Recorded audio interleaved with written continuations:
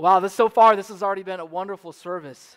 Thank you, kids and youth, for all that you're doing today to lead us in worship. And there is more, because after I give my little sermonette today, you're going to be hearing from a reader's theater from some of our youth and children. But before they come to set it up, I want to look back and reflect on some of the hopes the people of God had for the coming Messiah. And one of those hopes comes from the book of Genesis. This is part of our series, Jesus Foreshadowed, Seeing the Messiah in Genesis. And one of the scriptures that was recited by our kids was Genesis 49, verses 8 through 12. And in this chapter, this is Jacob, the father of the 12 tribes of Israel. He's giving his final blessings over his sons before he dies. And 2 weeks ago, we asked, how do we see Jesus in the Old Testament? How do we appropriately find him in the Old Testament? And one of the things that helps guide us in this task is looking back at both Jewish and Christian interpretation of the scriptures over time. And so even well before Jesus, Jews saw in this passage, Genesis 49, the prophesied and promised Messiah, their king. And we could point to several sources about that. Many of the early church fathers also saw Jesus in this passage: Clement of Alexandria, Ambrose, and Chrysostom. The reformers, Martin Luther and John Calvin, they insisted that this passage pointed to Jesus Christ. But more important than church history, the Bible itself, both the Old and New Testament, they reference this passage as a way of pointing to the Messiah, Jesus. So we're on solid ground to say that, yes, this is a text that points to Jesus Christ. And it's a blessing, again, of Jacob, a prophetic blessing that describes the future of the tribe of Judah. So very quickly this morning, I just want to point out three things that this text says about the coming Messiah, the prophesied king. The first is this: the king will be praised for his victory over his enemies. The king will be praised for his victory over his enemies. And if you'd like to turn with me, Genesis 49, be starting at verse 8. Verse 8 says, Judah, your brothers will praise you. Now, this is a funny play on words because Judah means praise. So praise will be praised by his brothers. Why will he be praised? Well, it says your hand will be on the neck of your enemies. This means triumph and victory over their enemies, total defeat of them. And then it says your father's sons will bow down to you. So in other words, in the future, the tribe of Judah will bring victory over their enemies. And the sons of Jacob, the rest of the tribes, they will bow down to the tribe of Judah. So Jacob is saying that Judah will emerge as the leader of the tribes, which might be a little bit startling at this point in Genesis because you probably thought it was going to be Joseph who would be the leader, remember? But Jacob is giving a prophetic blessing. And as we move through the biblical narrative, we see how this initially gets fulfilled when David becomes king. David, who is from the tribe of Judah. The kingship does come from Judah, and the other tribes do bow down. And this is the same David who, as a shepherd boy, killed a lion, who defeated the giant Goliath, and then when he became king, subdued the enemies of Israel around him. And so this is what is described in the image of verse 9. You are a lion's cub, Judah. You return from the prey, my son. Like a lion, he crouches down. Like a lioness, who dares to rouse him? So Jacob gives us this image of the lion, the king of the beasts, the most powerful beast. Biblical scholar Victor Hamilton says, the lion, having recently eaten, has retired to its sleeping quarters to digest its meal. Even while it is reposing, while it's relaxing, nothing else tries to invade its territory. So powerful is the lion. And we know that David, in some ways, he fulfilled this in his day. But this passage and this image of the prophesied lion, this came to be an image of the Messiah hundreds of years after David.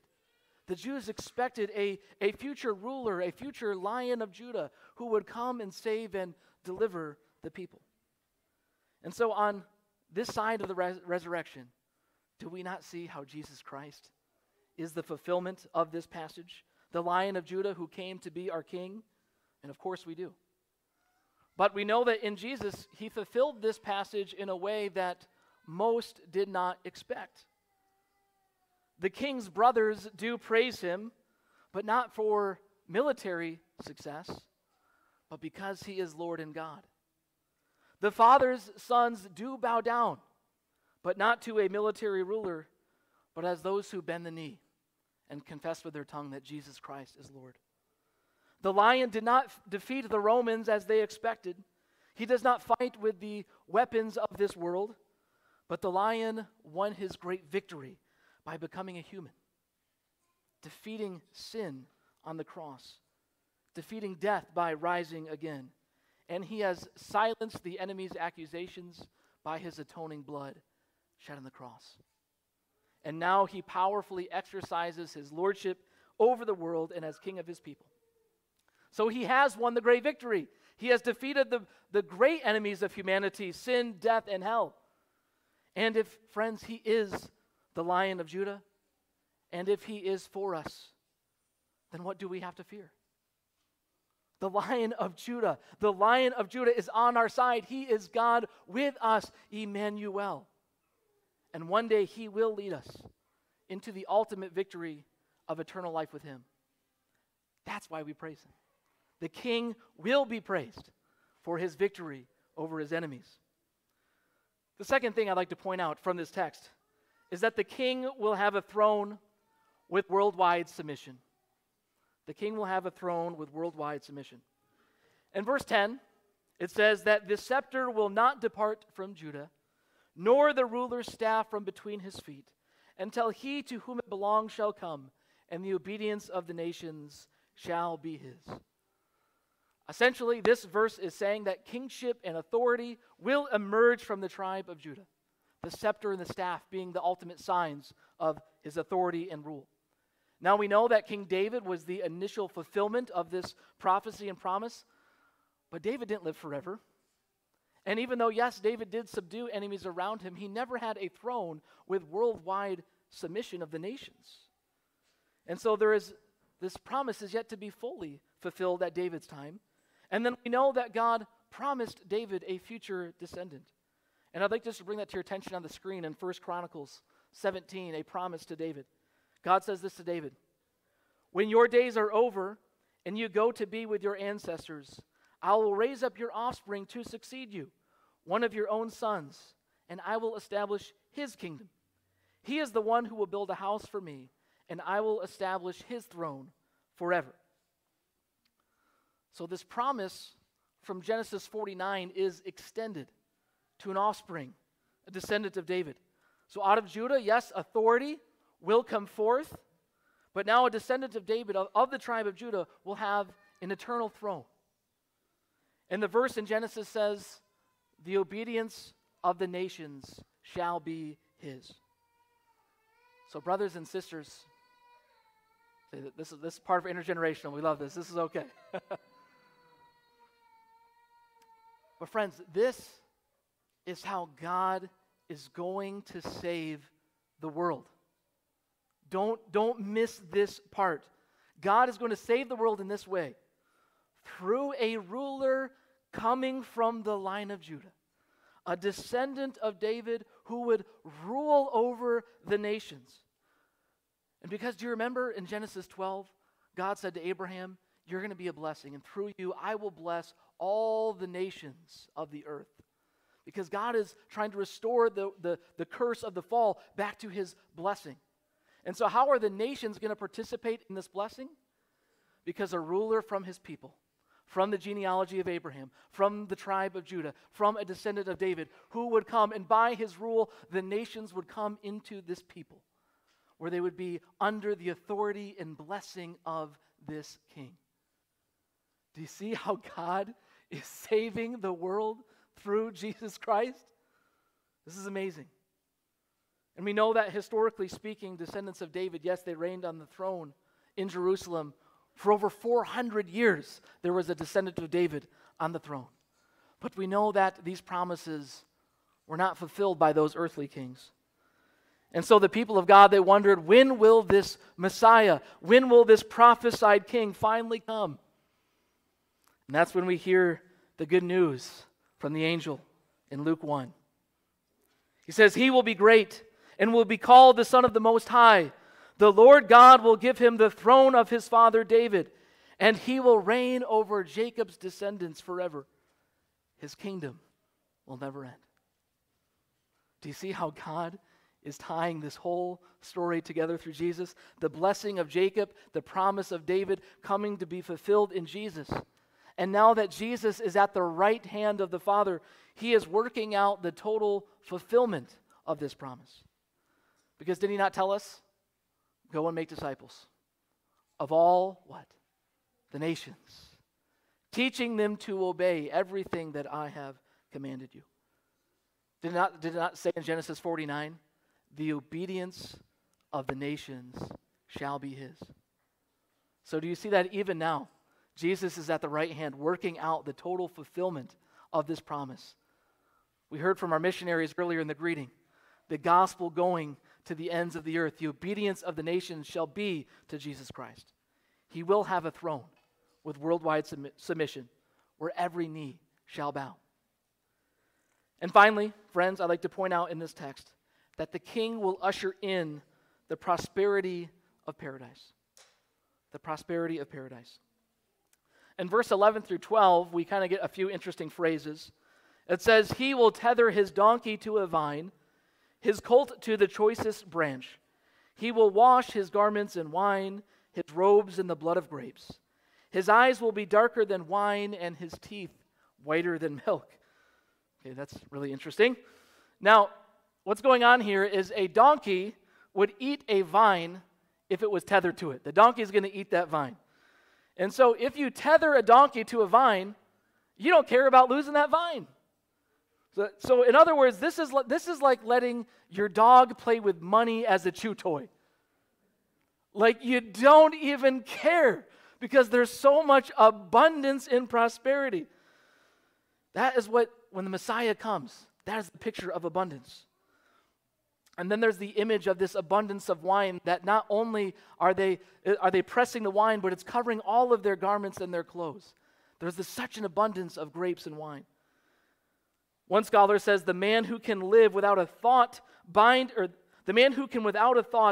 his mount to a vine and wash his garments in wine is living in paradise. That's the picture of paradise at that time. And so the age of the Messiah is often pictured through scriptures as this age of paradise, this age of abundance. And David certainly brought some prosperity, some paradise, but not in this measure. And certainly with Jesus, we have every spiritual blessing, do we not? As it says in Ephesians, we have every spiritual blessing. He has seated us in the heavenly realms with everything we need in Christ. But yet there remains a greater fulfillment of this promise. I mean, do you ever take the time to imagine what paradise is going to be like? When the new heavens and the new earth finally come. And it says we are going to feast in heaven forever and ever. The image in Revelation is these golden streets and building this abundance of prosperity. Revelation says the city does not need the sun or the moon to shine on it, for the glory of God gives it light, and the Lamb is its lamp.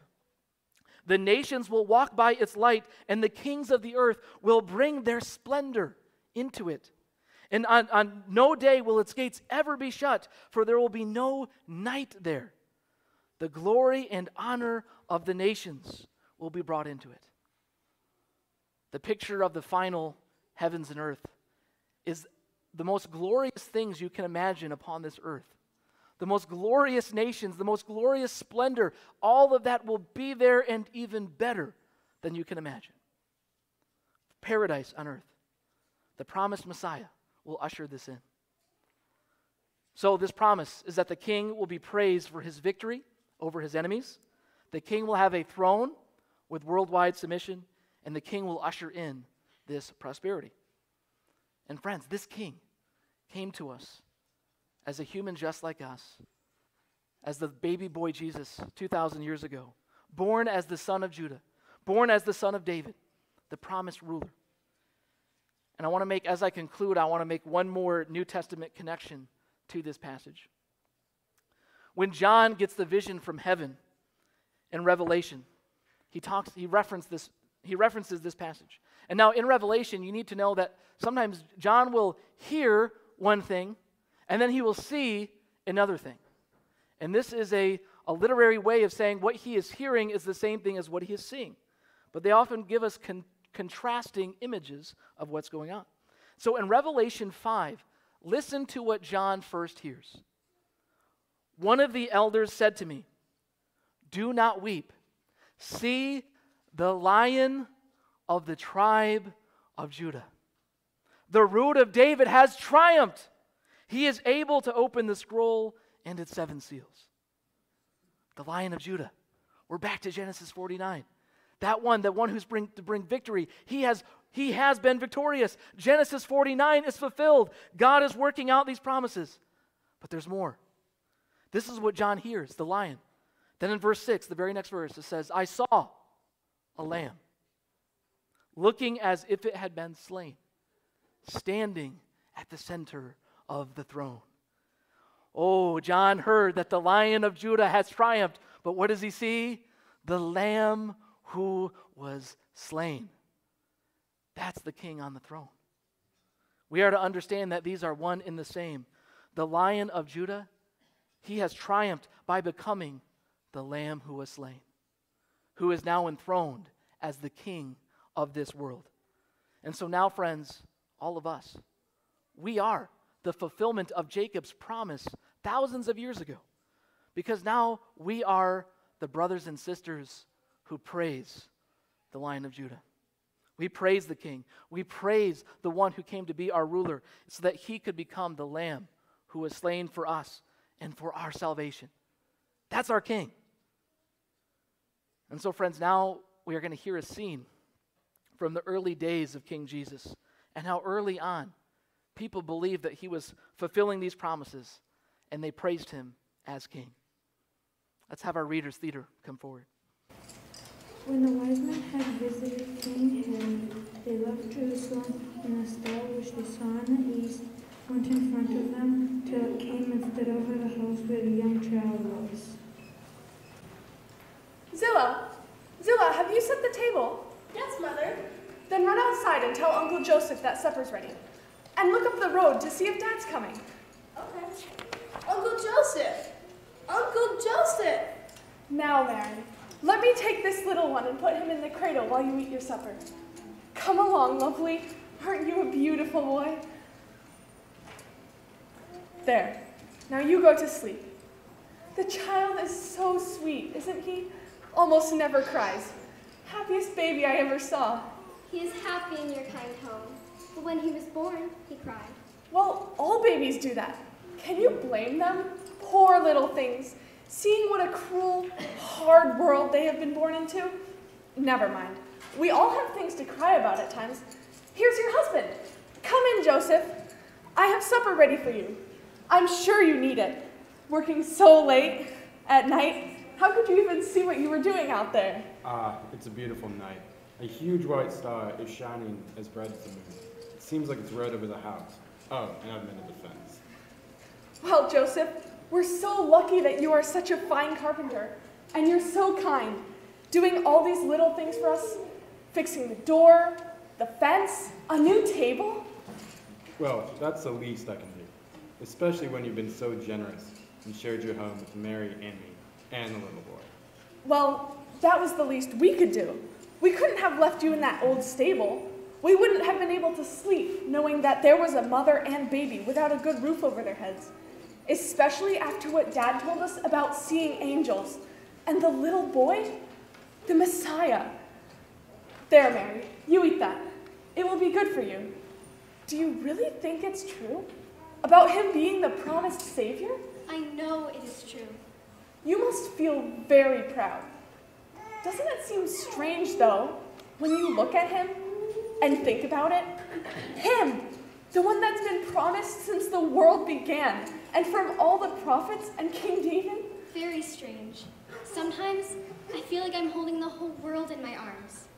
The sky and the sea and the earth and all of the angels.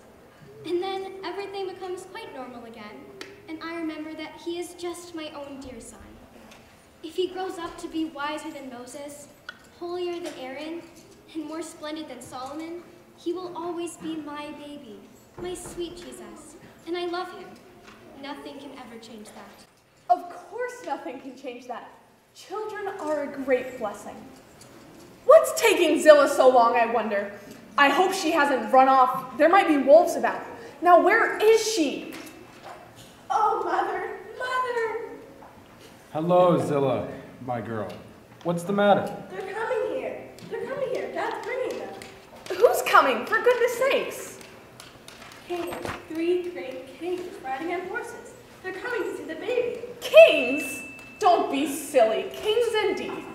But they are. They've got crowns on their heads and rings on their fingers, and servants carrying torches.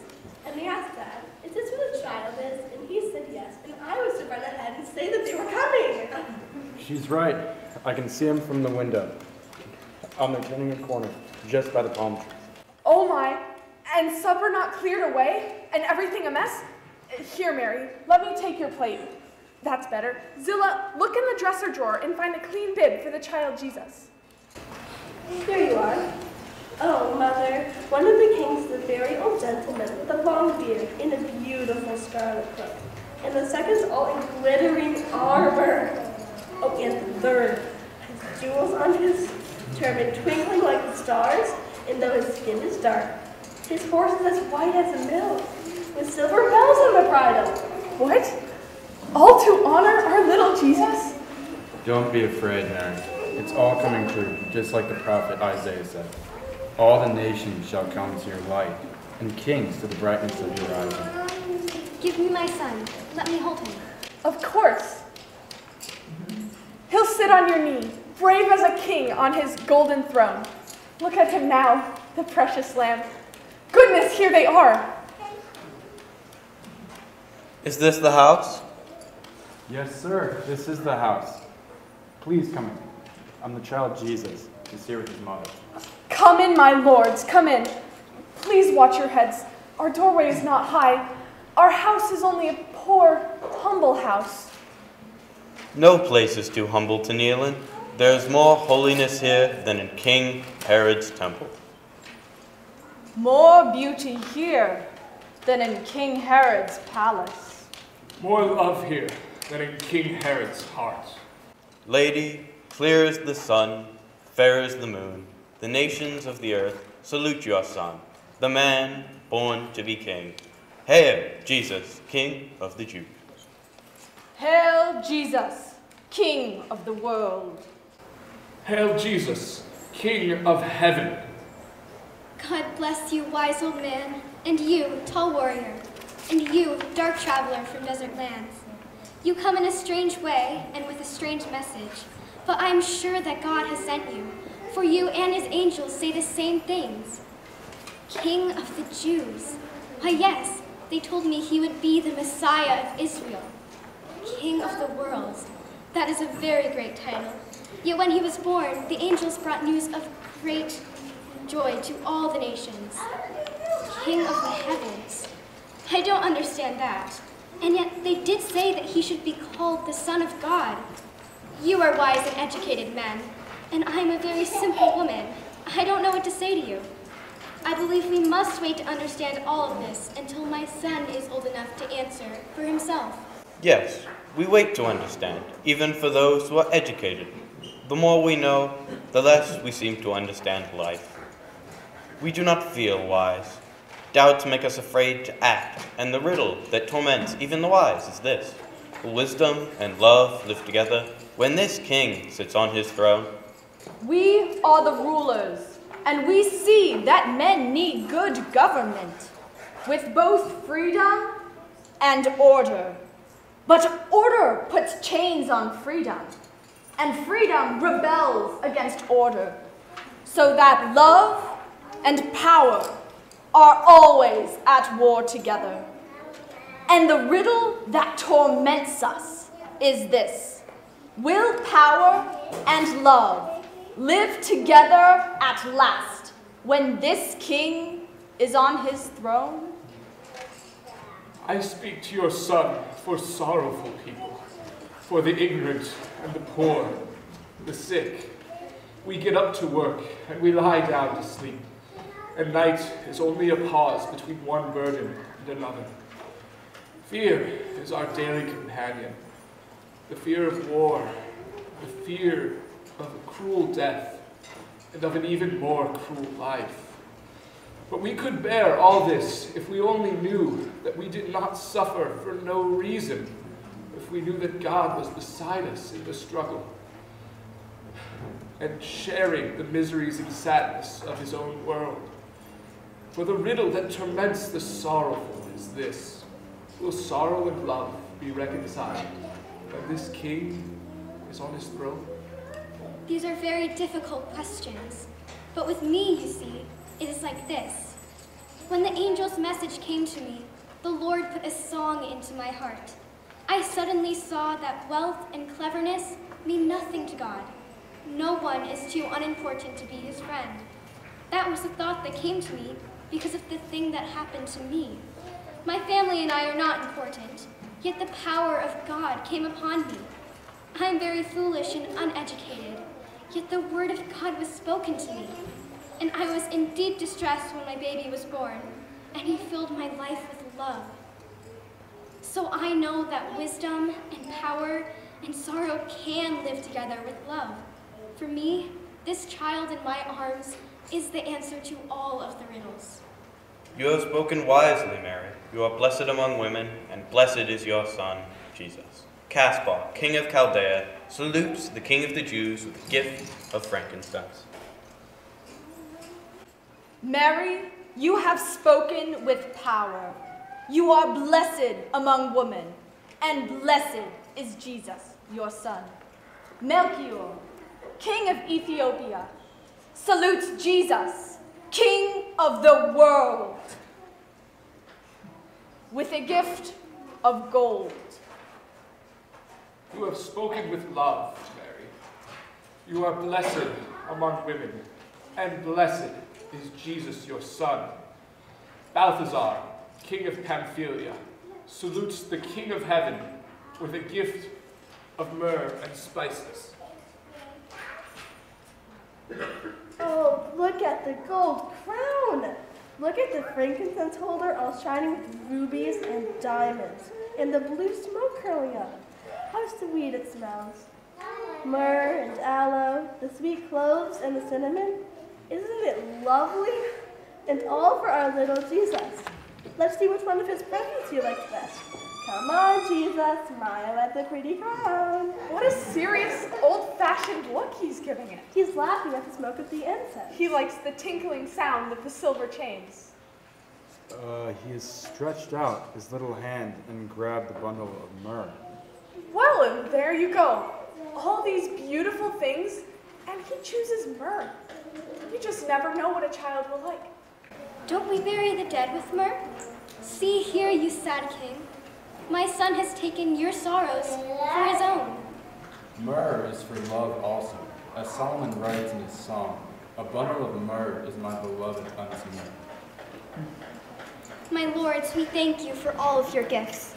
And as for the words you have said, you can be sure that I will remember them and consider them often in my heart.